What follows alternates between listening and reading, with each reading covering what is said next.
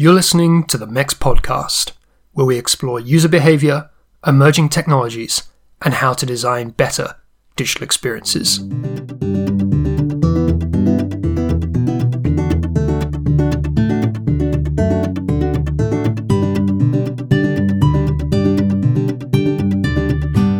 The notion of experience design as a career path was entirely alien to me, and frankly it was until about a decade into my career. But I knew that I always knew since I was a kid that I wanted to do something creative and I wanted to do something meaningful and I wanted to be around beautiful things. I'm Marek Pawłowski, founder of MEX, and that was Louise Oakham, my guest on the podcast today. You know, it's becoming a bit of a running theme. The more people I talk to on this show, particularly those who've gone on to do notable things, as Louise has, within this area of experience design, the more it becomes apparent to me that it was often a little bit by accident. Now, of course, it might just be that the particular talents that one needs in this field also go hand in hand with a sort of natural modesty that limits the degree to which even the really accomplished practitioners are willing to lay claim to following some sort of master plan in their lives. But I think there is something of a pattern emerging. Broad interests in creativity, a special affinity for thinking about people's behaviour, and a sense of curiosity about the world. Those ingredients, combined with a little bit of the serendipity that Louise talks about in our discussion later, well, those often seem to be the key to not only being able to do experience design work, but to actually push the field itself forward. I'm going to tell you a bit more about Louise and how she came to be on the podcast in a moment. But first, let's talk about jobs. Our new MEX Jobs Board is looking pretty vibrant at the moment. This is the place where the MEX community can find and share roles which align with those user-centered design values that listeners to this podcast I think will know and love. There are 14 roles posted currently, from freelance to full-time, from the south coast of the UK to Scandinavia to Australia. I think the prize for the most active poster since the last podcast probably goes to Capital One. They're pretty serious about the expansion of their experience design team at the moment, and they're building out an extensive London studio. At the moment, they've got 3 roles posted up on the MEX board, including a senior UX designer, a UX researcher, and a visual designer. All of those are based out of their Old Street location in London. If you head over to mobileuserexperience.com/jobs, you can find all the details from them and for all of the other roles. And do please mention that MEX sent you if you go on to apply. If you're hiring and you want to get your roles mentioned on this podcast and all of our other MEX channels, like the email newsletter, our social media feeds, it costs £139 plus VAT. That gets you 30 days of promotion, and it takes literally less than 3 minutes to post a job up at that URL, mobileuserexperience.com/jobs. So, back to Louise Oakham. I heard her give a talk at an excellent local tech networking group, Sync Norwich, where she shared some of the experience that she's had doing research internationally, and she talked about the nuances of really getting to grips with new markets, immersing yourself in local culture, and then translating that back into better design. It turns out, as you'll discover in our conversation, Louise's path was by no means a direct one, but it has given her a pretty enviable range of perspectives on experience design, from working client-side with big financial services companies like Aviva to fast-growing startups, and more recently as a freelance specialist. I hope you enjoy the chat, and don't forget you can find show notes with links to all of the things that we talk about, and they are at mobileuserexperience.com.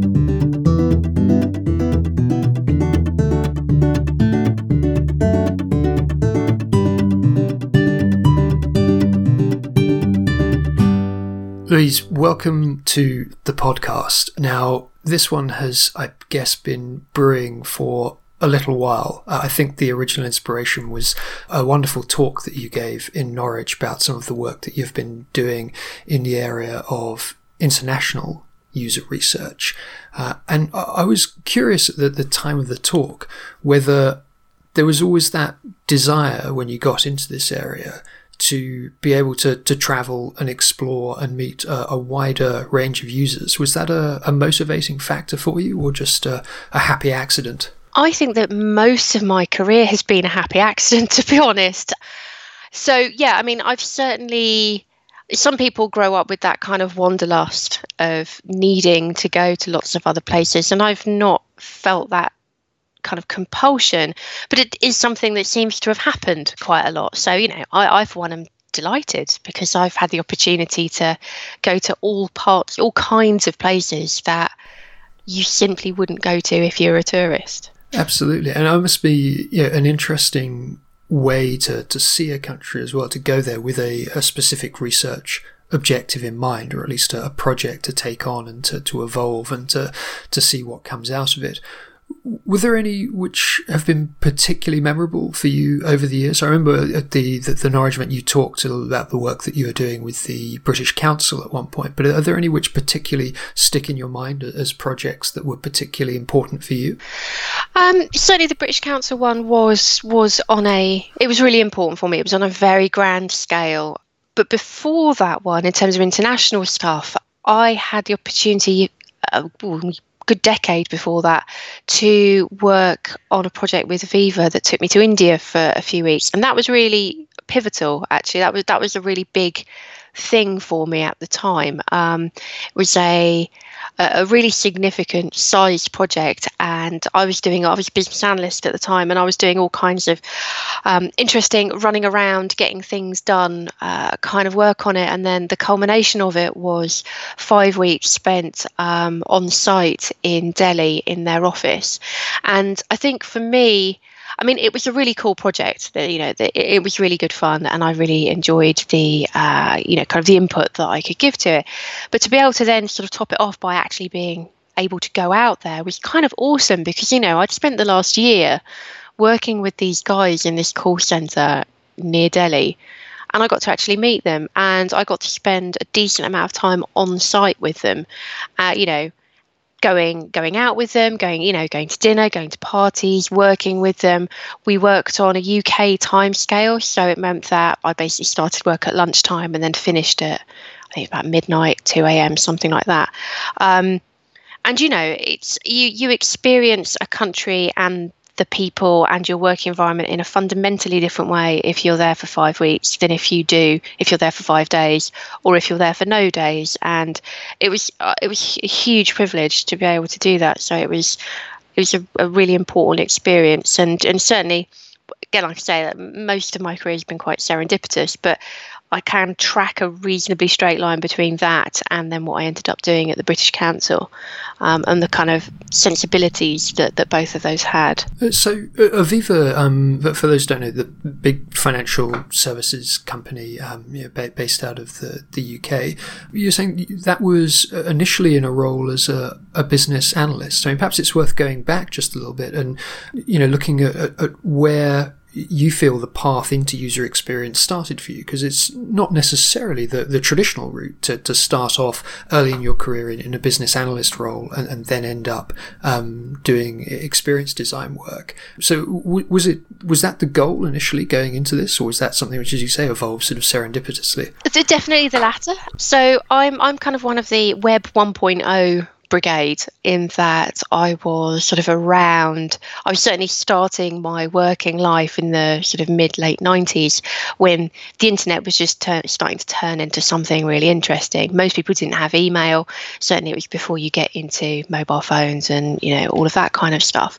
The notion of experience design as a career path was entirely alien to me. And frankly, it was until about a decade into my career. But I knew that I always knew since I was a kid that I wanted to do something creative, and I wanted to do something meaningful, and I wanted to be around beautiful things. And so I went to university. I did art history, then I did a master's in museum studies, and I was planning to be a curator. And that then gave me my, something creative, something meaningful, and something around beautiful things, because, you're working with often historical artifacts and so on. And that was kind of what I thought I wanted to do. And then of course, you need a job. So running alongside that is then Aviva, as I said, the financial services company. And on a very practical basis, they were the people who kept me fed and watered for a really, really long time. And I did temp jobs there. They've sort of turned into perm jobs while I was applying for curatorial positions. That then turned into, actually, this work's quite interesting. And I ended up staying. And I think one of the wonderful things about really big organisations like Aviva, and I've seen it in other places too, is that they understand that they're investing in the individual, and so they maybe take a bit of a punt on you, and will go, you know what, you show some aptitude to do X, let's go do X, and try it out for 6 months, a year, see if you're any good at it.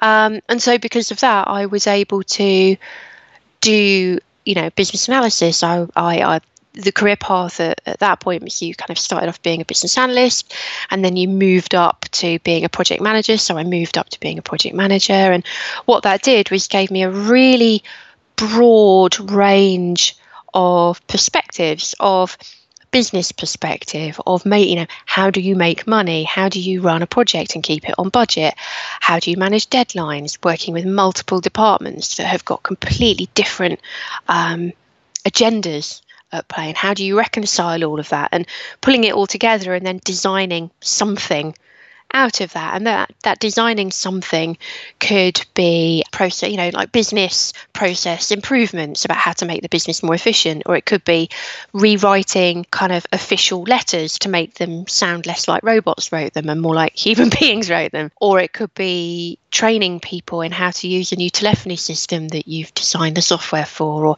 any number of things. And so those two ran along that kind of something creative, and actually I really like working at Aviva, and I really like using my brain in this really logical way, kind of ran quite happily in parallel with each other for a long time.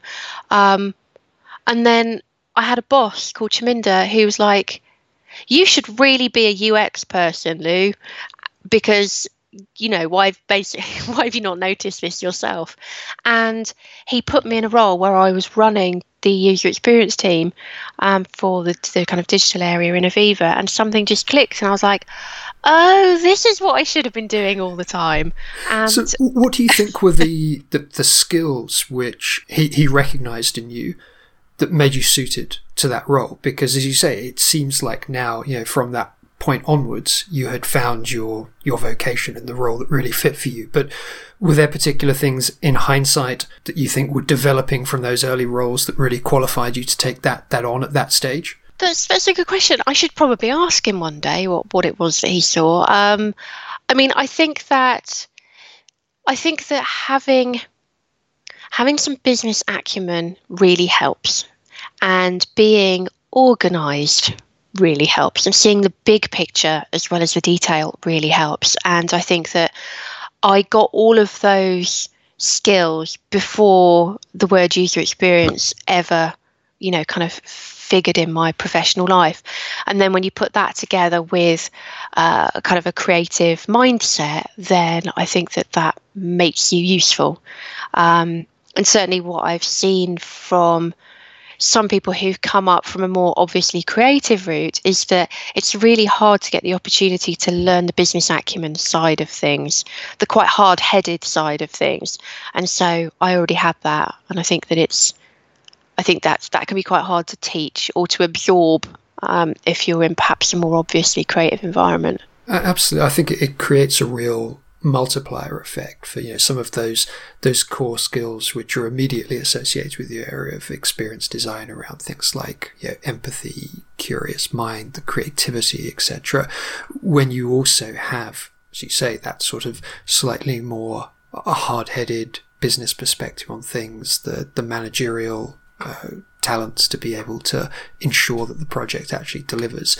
It multiplies your ability to deliver on those other things. But you also used an interesting word earlier on about your curatorial interests, which I think is one which is I guess sometimes a slightly overlooked skill within experience design, but there does seem to be a hugely curatorial role for people who excel in this area, the ability to bring together inputs from multiple different perspectives, sometimes multiple different timelines and timescales as well, and then combine that into something which makes an overall difference in context to a group of people. Looking back and thinking about those early interests that you had in being a curator of some kind, how do you feel that has contributed to your work since then? In some respects, I mean, in a direct sense, it probably hasn't, because I am not a museum curator. I'm not doing that particular job.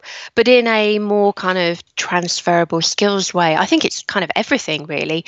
The ability to edit is really, really important. And it's really important, I think, in any profession, to be honest. I think, just thinking in the digital space, whether you are, a developer or a designer or a project manager or a scrum master, you're always going to be taking in way too much vague information, and then you have to turn it into something meaningful and comprehensible by anybody else.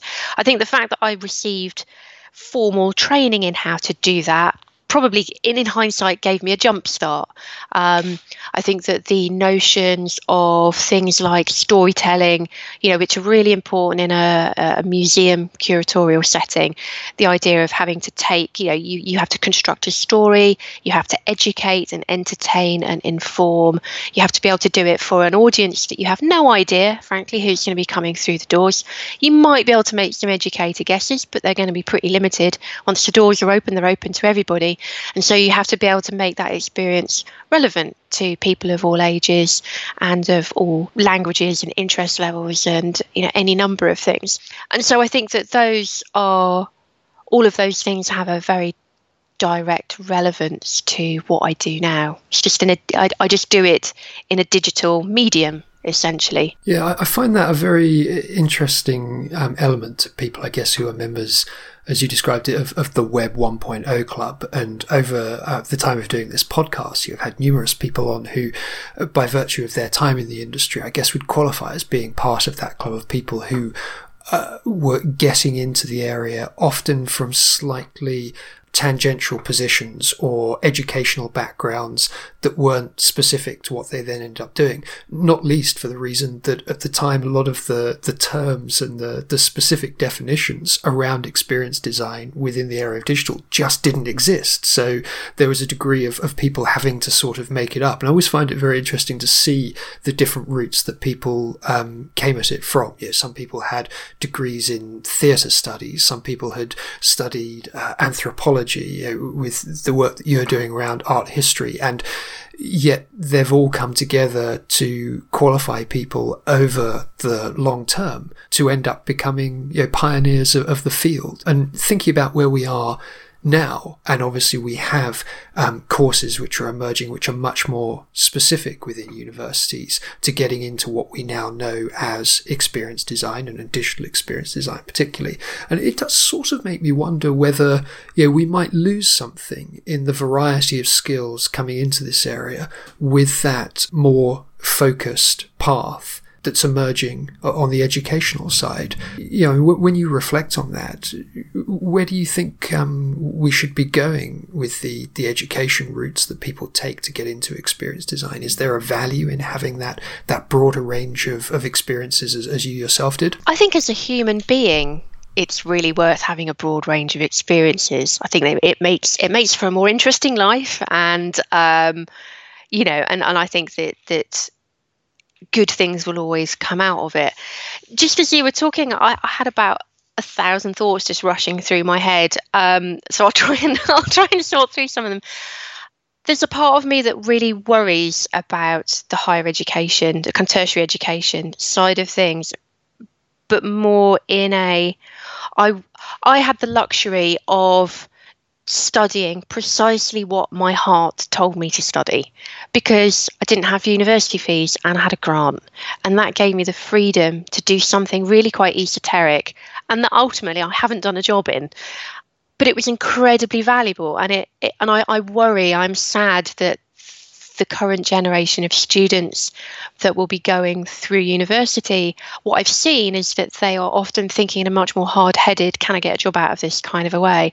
And I worry that people will be limiting themselves to maybe not do some weird subject that they feel really passionate about because they want to get a job in something. So there's kind of what that's in one part of my head.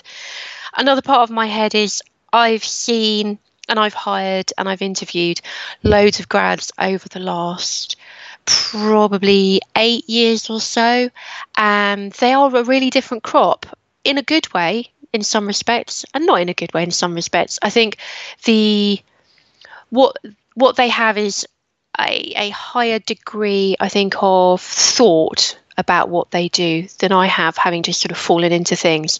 They have a framework and a kind of a manifesto, and I think that that's really amazing.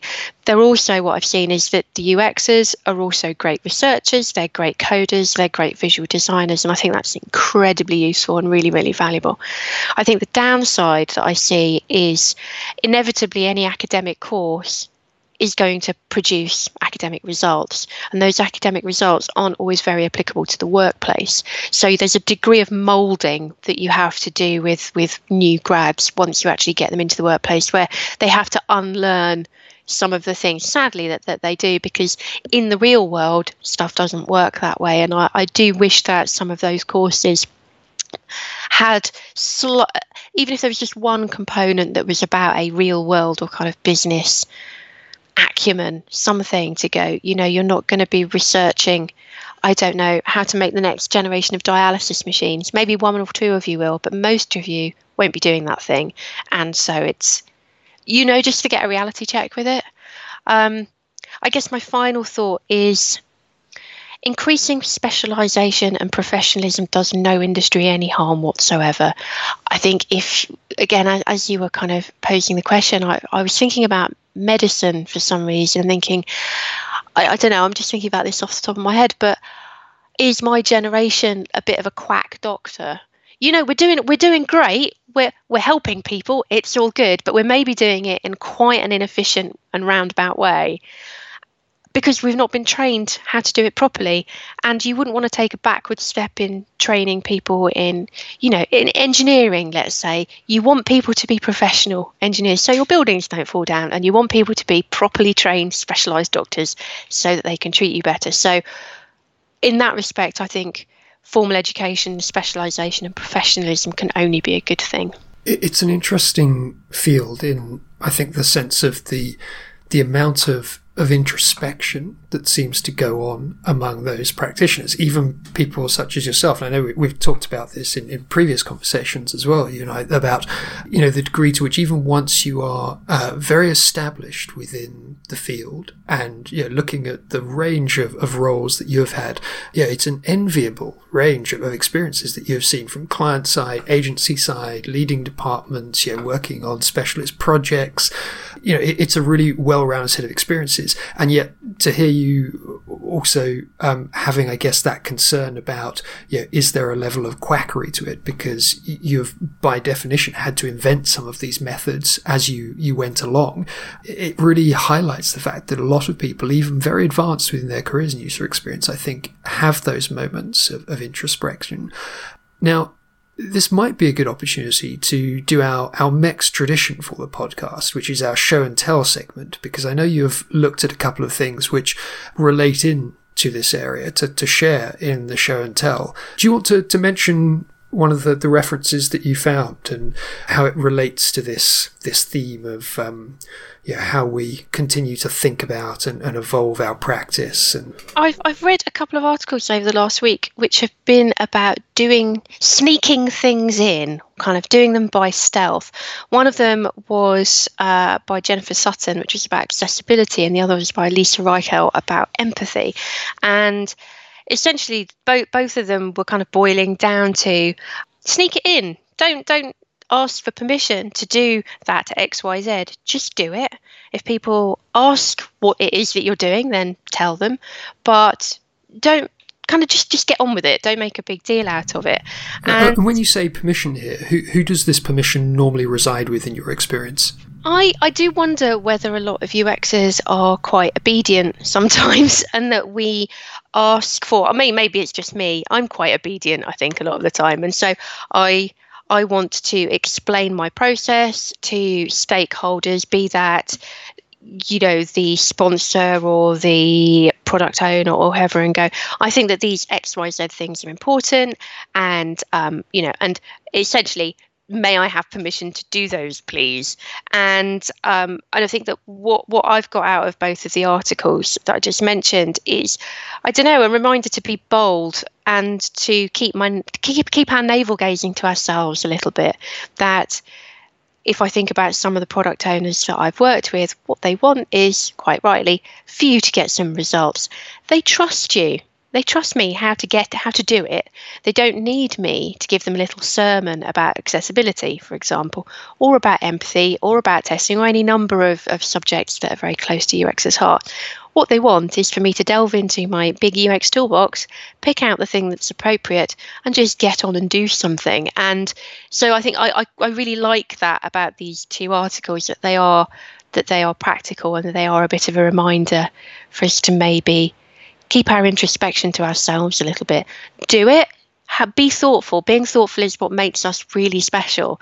But don't feel that we have to burden everybody else with our introspection. Yeah, I guess evidence in context is often the most powerful result that comes out of those things. It makes me think about a previous conversation that I had on the podcast with Neil Milliken, who heads accessibility at Atos, the big professional services company. And yeah, he was talking about some of the things that they've gone through around accessibility, and championing the examples that they've had of where it's had a really powerful effect, not just specific to the particular modes of accessibility that they were trying to solve, but how it then had a wider knock-on effect on other areas of the project which they perhaps hadn't anticipated. And in his experience, some of it came down to a degree of sort of documentation and how you share that evidence, so that there's a body of reference there that people can go back to and say, this worked, and therefore we should try this again in the future, and it builds that confidence.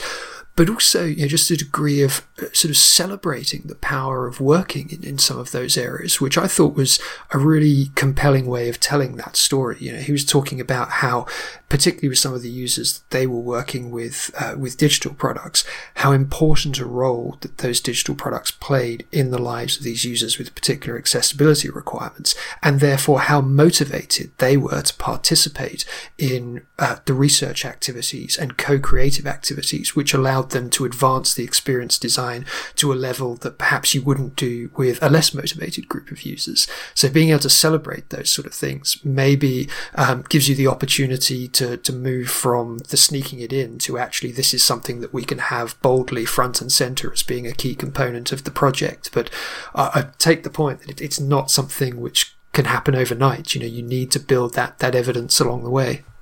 Yeah, it's accessible design is good design. There's no two ways about it. And, I think the sooner people stop thinking about accessible equals disabled person, the better as well. Clearly, people with disabilities are a factor in it, but also disabilities can be more or less obvious. You can also be talking about just temporary or permanent cognitive kind of dip, distraction can make for different things. A sunny day and a mobile phone can also make things less accessible. So, it's not. It's an important subject that we should keep banging on about until people pay attention. And I like that this particular article sort of advocates for just do it then. Do it, and if anyone asks, tell them what you're doing, but don't force people to have to hear the ins and outs of all of it. And maybe the implicit thing within this is just people, and certainly one thing that I take from it is people trust us to do the job that we need to do in whatever way we choose to. So do it. It's fine. Absolutely. Well, a positive message to bring into the conversation. And I'll put links in the show notes so that all those who are listening can go and have a look at the articles for themselves and take a read of what you found. Now, the other tradition with the MEX podcast is that I always try to share something back in this show and tell segment. Would you like me to hit you with the example that I found? Love to. Okay, here it goes. So, I guess picking up on this theme of empathy and really trying to understand the nuance of emotions, I've been reading a little bit recently about nostalgia and what it means for different users and how some of the investigations into the complexity of that emotion have gone. And what prompted it was a blog post by Nathan Conti in his blog Signal versus Noise, which is the blog for Basecamp, piece of software that we use among the MEX team, and is pretty well known for the sort of iterative way in which it's grown over the years through user input. And he was referencing a story of a business about a guy who created a business selling notebooks. And it's really thrived on this notion of the nostalgia of a tangible paper notebook, even at a time when people are using more and more digital tools, and the digital tools are capable of doing more and more things. And in many ways, Basecamp has come to serve the purpose of a notebook for some people. So this was almost an area which was potentially in competition with the business that Nathan Conti was running. And yet he was very interested in why this was working. And he found a piece of research at the University of Southampton where they have a whole group which has been studying nostalgia. And one of the things that they found was that far from the slightly negative connotations that nostalgia had at one point, where it was associated with feelings of homesickness and people being lonely for things that they missed and they're traveling, etc. He found that actually, or that this research group at the University of Southampton discovered that one of the things that it was capable of doing was generating a feeling of social connectedness in people. When they experienced something that made them feel nostalgic in some way, they also reported a higher level of feeling connected socially. Even if they were alone when they experienced that, it almost sort of tricked the brain into having that positive emotion that you have when you're in a social setting. Now, nostalgia in experience design, I think, has sometimes had a bit of a bad rap because it's been associated with things like skeuomorphism in design, the typical idea of using the corkboard background or the green felt background in some of the iOS apps, which these days has fallen very much out of fashion. And yet, I found this an intriguingly different take on how actually nostalgia, once you understand it properly as a nuanced emotion, once you have that empathy with what it really means for users, could be used in a positive way within experience design.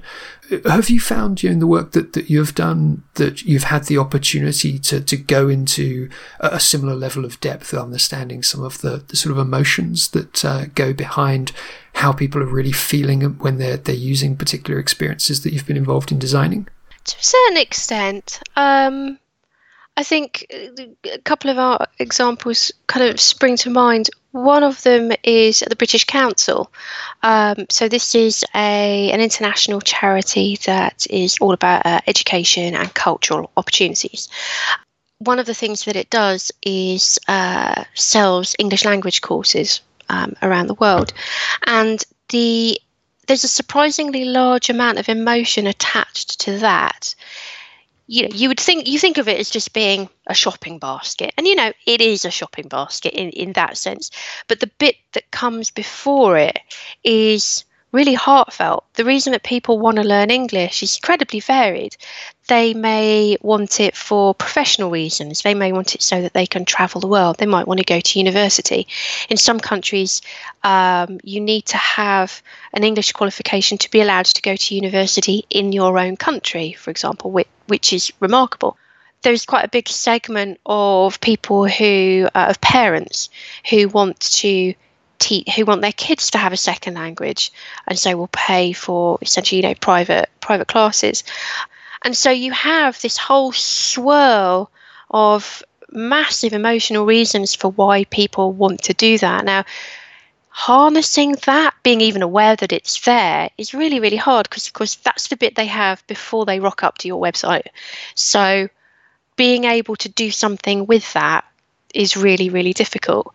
I think you can always do more, but of course my emotional feeling is going to be different from yours, and so tailoring it too far in my direction is going to be to your detriment. So trying to find a path kind of through that is not an easy task, it has to be said. Yeah, I mean, have you found that there are any particular tools, techniques that really help you uncover those sort of motivations to that depth when you're going through projects like that one at the British Council? And I remember from your talk in Norwich when we met a year or so ago, you were giving the example of that sort of notion of premium and prestige associated with the idea of having training face-to-face from the British Council versus being trained via a digital product, which was specific to a particular country in which the British Council was working. And I'm just curious, when you think about those sort of insights and others like that you've found in other projects that you've done, are you able to identify the tools, the techniques which have helped you to get to that point that you come back to and find you reuse on a regular basis? I think really all of it boils down to talking and listening in whatever way that you can. I think for the emotional side of things, quantitative, certainly looking at analytics, all that kind of stuff isn't going to get you very far very quickly. Most of that emotional stuff that we learned was not from formal research. Most of it was from chatting to staff on the ground in those countries, and it would just come up in conversation, and you'd be like, oh, tell me more. So I mean, in that respect, it's all very hard to quantify, but it's totally legitimate as far as I'm concerned. You're because you're talking to people who live in that country, who speak that language, who understand the whole of the kind of cultural, political, social landscape that you're operating in. I wouldn't have known about the the kind of university entry requirements for, I think it was Greece, I may be wrong, unless I'd been in Greece and it had come up in conversation with people who were working. Certainly nobody that I can think of ever said that kind of stuff in any of the formal research, that we kind of the market research that we paid for and conducted.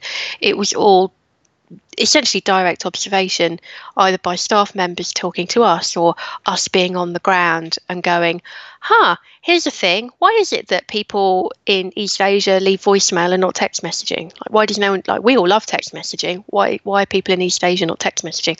Because it's a real pain in the backside to text in non-Latin languages. It's just a lot easier to leave voicemail. That's interesting, maybe we can file that away for later. So I think really, I think that the role of kind of staff knowledge is really important. I think it often gets overlooked because I think it's considered to be tainted or incomplete in some way. And certainly you wouldn't do it just on its own and use that as being the gospel truth all of the time. You'd want to kind of cross-reference it, but often, and certainly in the British Council case, that was where all of the really good stuff came from. Well, I think potentially it has another very powerful effect as well, but above and beyond its research value, in terms of understanding user behavior, in that particularly if you're going in as like an external team, if you like, be that because you're coming from a different part of the company's business in a different part of the world and going in to do this as an international research project, or you've been brought in as an agency, there is that incredibly important aspect of being able to get everyone who's involved in that process feeling like they are a part of the team and are making valuable contributions. So being able to tap into that knowledge of, the expert staff that you have on the ground who are working with customers day to day and help them to share some of that and to show them how that's going to influence the project can be a really strong motivating factor to get the team firing on all cylinders, not just for the research part of it, but also then to be able to act and feel a sense of ownership of the results. And where that then guides the overall experience design that comes off the back of it. Totally, that is certainly in my experience that has been the key to stuff actually working, is whether the staff are behind it or not, though the hearts and minds have to be won. And yeah, you mentioned earlier about co-creation, and I think members of staff are, should absolutely be part of that. And I think inevitably what any of us do is we operate in a change environment. We are always, anything digital we're doing new exciting stuff that's challenging the status quo. And if you're doing that within any organisation, but particularly a well-established one, and particularly one where you've got multiple locations and lots of different ways of doing things, it's a threat. There's no two ways about it. Logically, people, and certainly my experience is, people will logically say to you, that is a sensible project, we should do that. But their hearts are going, oh my God, but what does that mean for me? Am I not going to have a job? What? But where do I fit in this thing? And I don't know if I actually agree with you on all of the details, but I'm just kind of being polite because maybe you're my boss or that type of thing. And that's when sabotage happens, either intentionally or otherwise. And I certainly saw this happen at the British Council, that where people's personal threat levels kind of went up, then they would either overtly or covertly try and put a spanner in the works. And by taking their giant brains and using them as your sidekick to help you with things, is everybody wins. The end user wins because it's a better product if you collaborate on stuff together. It's a bigger win for that individual because they understand what that thing is. They feel a sense of satisfaction of having co-created it with you. They understand their place within it, and they are now an advocate in that country, in that team, that office or whatever. And you, as a member of the project, well, you've got a big tick in the box for having achieved your project goals and done it in a nice way with lovely people. So everybody wins in that. So have you seen differences in how that manifests in practice in the different types of team that you've been involved in? Because obviously, the international user research stuff with people like Aviva and the British Council is one part of it, but you've also led user experience departments for fast-growing startups like EPOS now. You've also worked agency side as well. You've worked in B2C, you've worked with B2B companies. When it comes to how that sort of team dynamic manifests on the ground, are you seeing patterns emerge between those different areas? Does it just come down to the individual company? I think there's a certain amount of cultural DNA, which is always going to be different from one place to the other. I've worked with two kind of overgrown startups over the last 18 months or so, and they are, very different sectors, but their attitude is really similar, of being, all of the buzzwords that we hear about with any startups, disruptive and fast moving and pivoting and all of those sorts of things, and and staffed by some really hardworking and dedicated people. They're not actually a million miles off the big institutions, because I've seen a lot of that attitude in Aviva, and I've seen a lot of that attitude in the British Council, and I've certainly seen it agency side as well. So my sense of things is that they have more in common than they have difference, that there are a lot of patterns. And I think that, if you assume that just it boils down actually to human nature. We like to be involved. We like to feel important. We like to feel needed. We all have an opinion and we like to air it. And collaborating is a good thing. I've never come across. I'm trying to think if I could think of any project I've ever worked on where collaboration didn't make it better. And I kind of can't. I'll probably think of one in like an hour's time and I'll kick myself. But collaboration always helps. So. Yeah, do more of that. Absolutely. Now, I guess one of the reasons for asking the question, particularly in relation to B2B and B2C brands, is that perhaps unfairly, I think there is a perception these days that the best experience design work, the best user-centered design work in digital is happening within the business-to-consumer area, and that business-to-business departments are playing a bit of catch up in understanding how they can apply those techniques to improve the experience of their products. Do you see evidence for that in the work that you're doing? And if so, then are there ways that can be expedited to make that, to equalize that between these two different areas? It's a really interesting subject, and it's one of my pet peeves about B2B stuff. You're absolutely right. Business to consumer is seen as being much sexier, and you only have to look at half of the internet to see why that's the case. There's some fantastic stuff out there.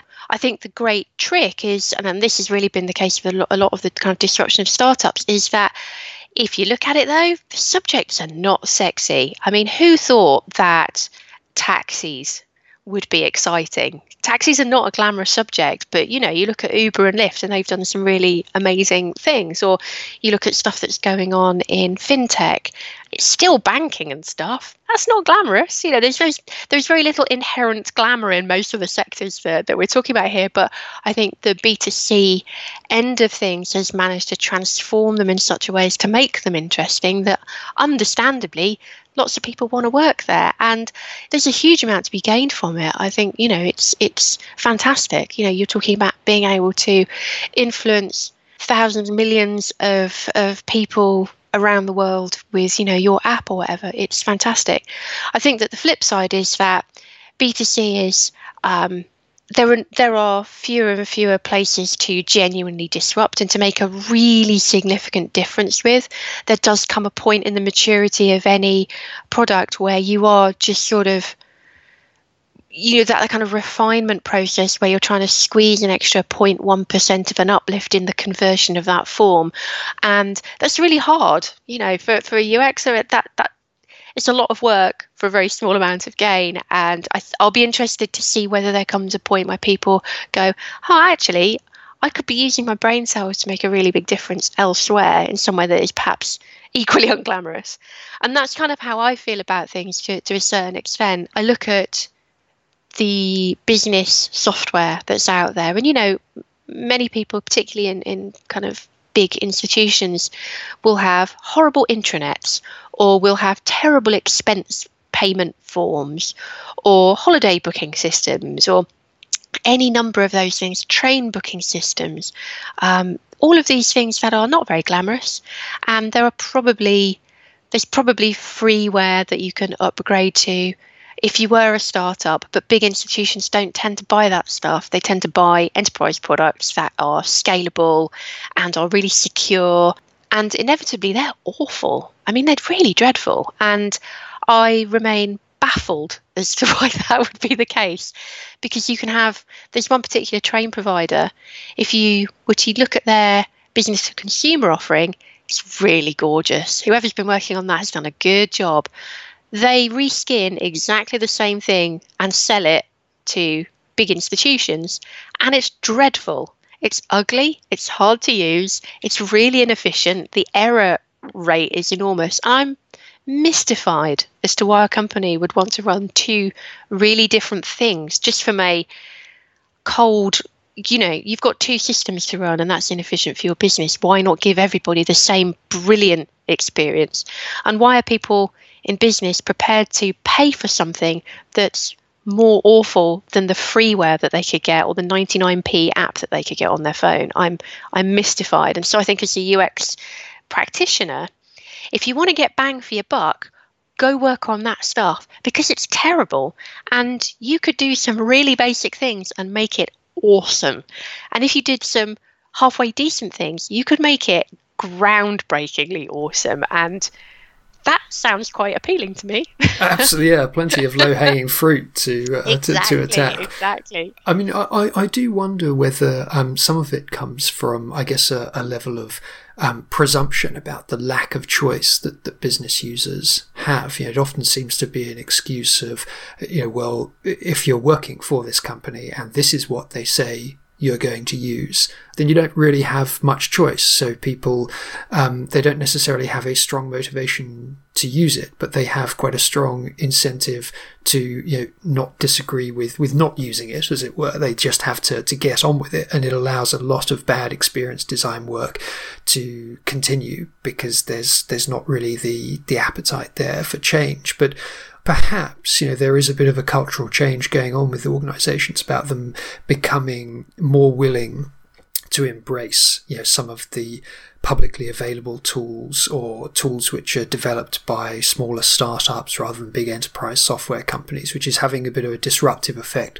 from inside, and that actually that range of choices is going to improve, and it's going to mean that everyone has to raise their level. We've seen plenty of examples of techniques that have emerged among consumer-facing brands, which have then transferred across to the area of business-to-business brands, which start to provide those examples and hopefully mean that benchmark becomes higher. But it does seem to be a slow process, and as you say, we are lumbered in the meantime with some pretty poor tools. Yeah, absolutely. And I think that there are lots of factors at play. I think that if you're a business, why would you want to spend money on upgrading your HR system when you could spend your money on something else?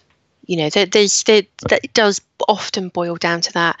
Now, the counter argument is every single member of your company has to use that HR system to log holiday or absences or one-to-ones or any number of things.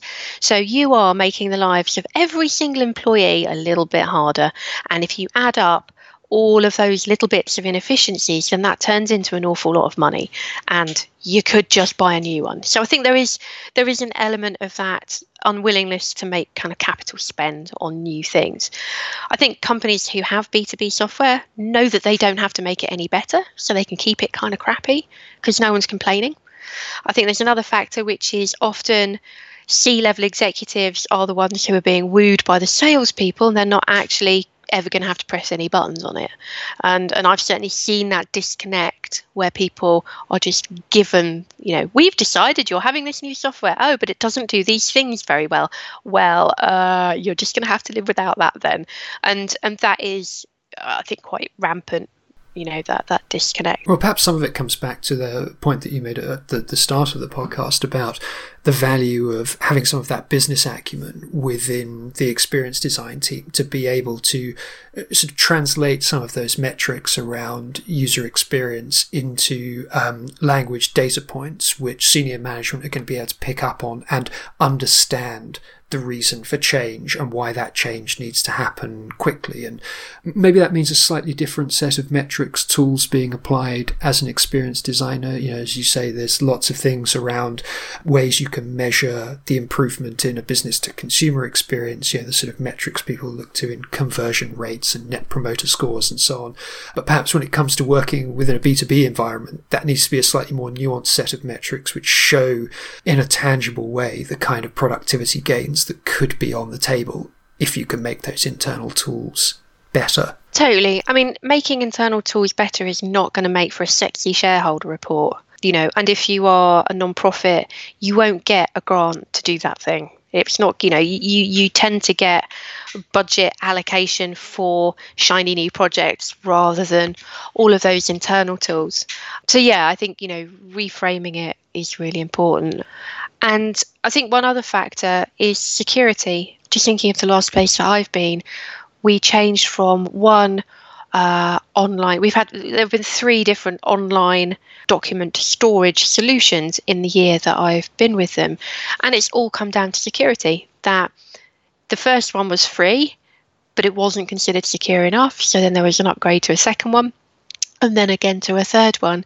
And it always because of security concerns. And I don't know whether the up and coming startups who are, doing B2C stuff at the moment, but maybe want to transition across, have any awareness of that, of just how important that is. The bigger the company gets, the higher the stakes are, the more secure your stuff needs to be. And it has to be said that the crappy old enterprise software does tend to be pretty bomb-proof in that respect. Yeah, and I guess the more security concerns and data leaks which emerge, at a national, international level in the news, the more that becomes something which companies, really need to be paying attention to for reasons of brand protection and respecting their relationship with customers. So, yeah, hopefully that's I guess one of those macro factors which might play into companies paying a bit more attention to that.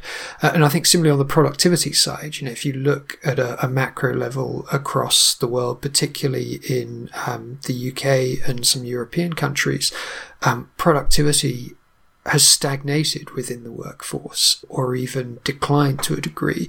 And maybe that's going to be something which prompts companies to actually really start to address that from senior management level, and take it seriously that the tools that we're using, despite the increasing amounts which have been spent on technology and digital transformation, all of those wonderful buzz terms, unless it's actually translating into productivity improvements, it's questionable the value of it. So maybe some more attention will be paid to that.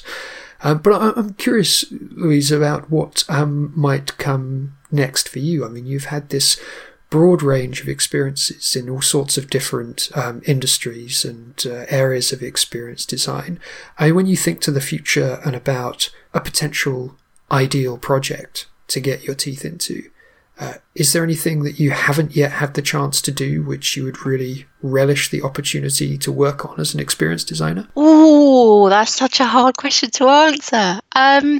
I mean, as I said at the beginning, my career has been one of serendipity, so I don't have like a 5-point plan of things I must achieve by X, because I think more interesting things happen if you don't have one of those. Certainly that's trying to work pretty well for me.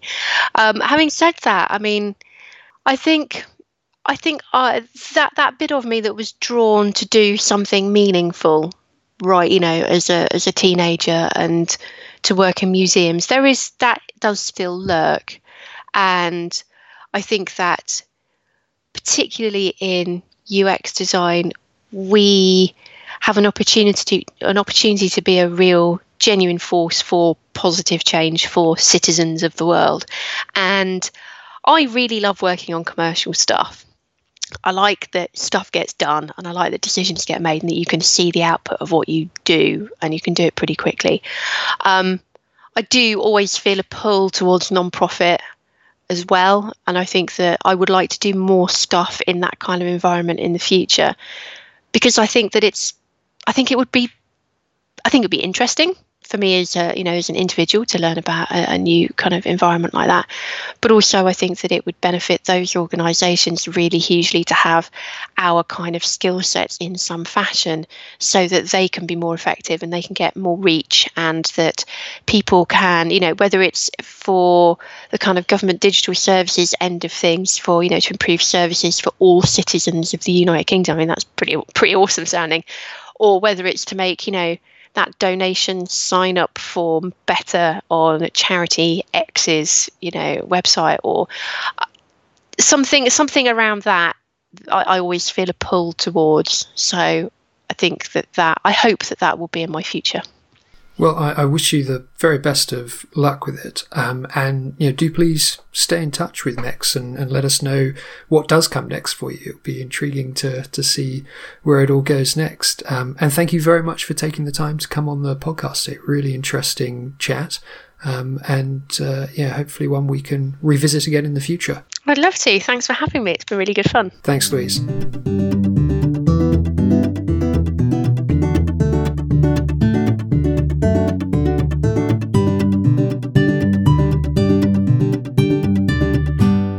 Well, I hope you enjoyed hearing Louise's story as much as I did. It's one of the pleasures of doing a show like this, getting to hear all of these different journeys that people have been on. I really must say a thank you as well to everyone who's been writing in with their feedback and introductions to new people that you think I should interview. That's the source of a lot of the guests that we're having on the show. The founding ethos of this podcast, and indeed MEX itself, was to try and bring together a community to share best practice, create new ideas, and over the 13 plus years that I've been doing this, I've found there really is no better source than personal connections and recommendations from people like you who are already involved in the community in some way. So do please keep them coming. Keep in touch. You can email designtalk@mobileuserexperience.com or tweet @MEXFeed. As ever, links in the show notes at mobileuserexperience.com. Thanks for listening. We'll be back soon with more. Goodbye.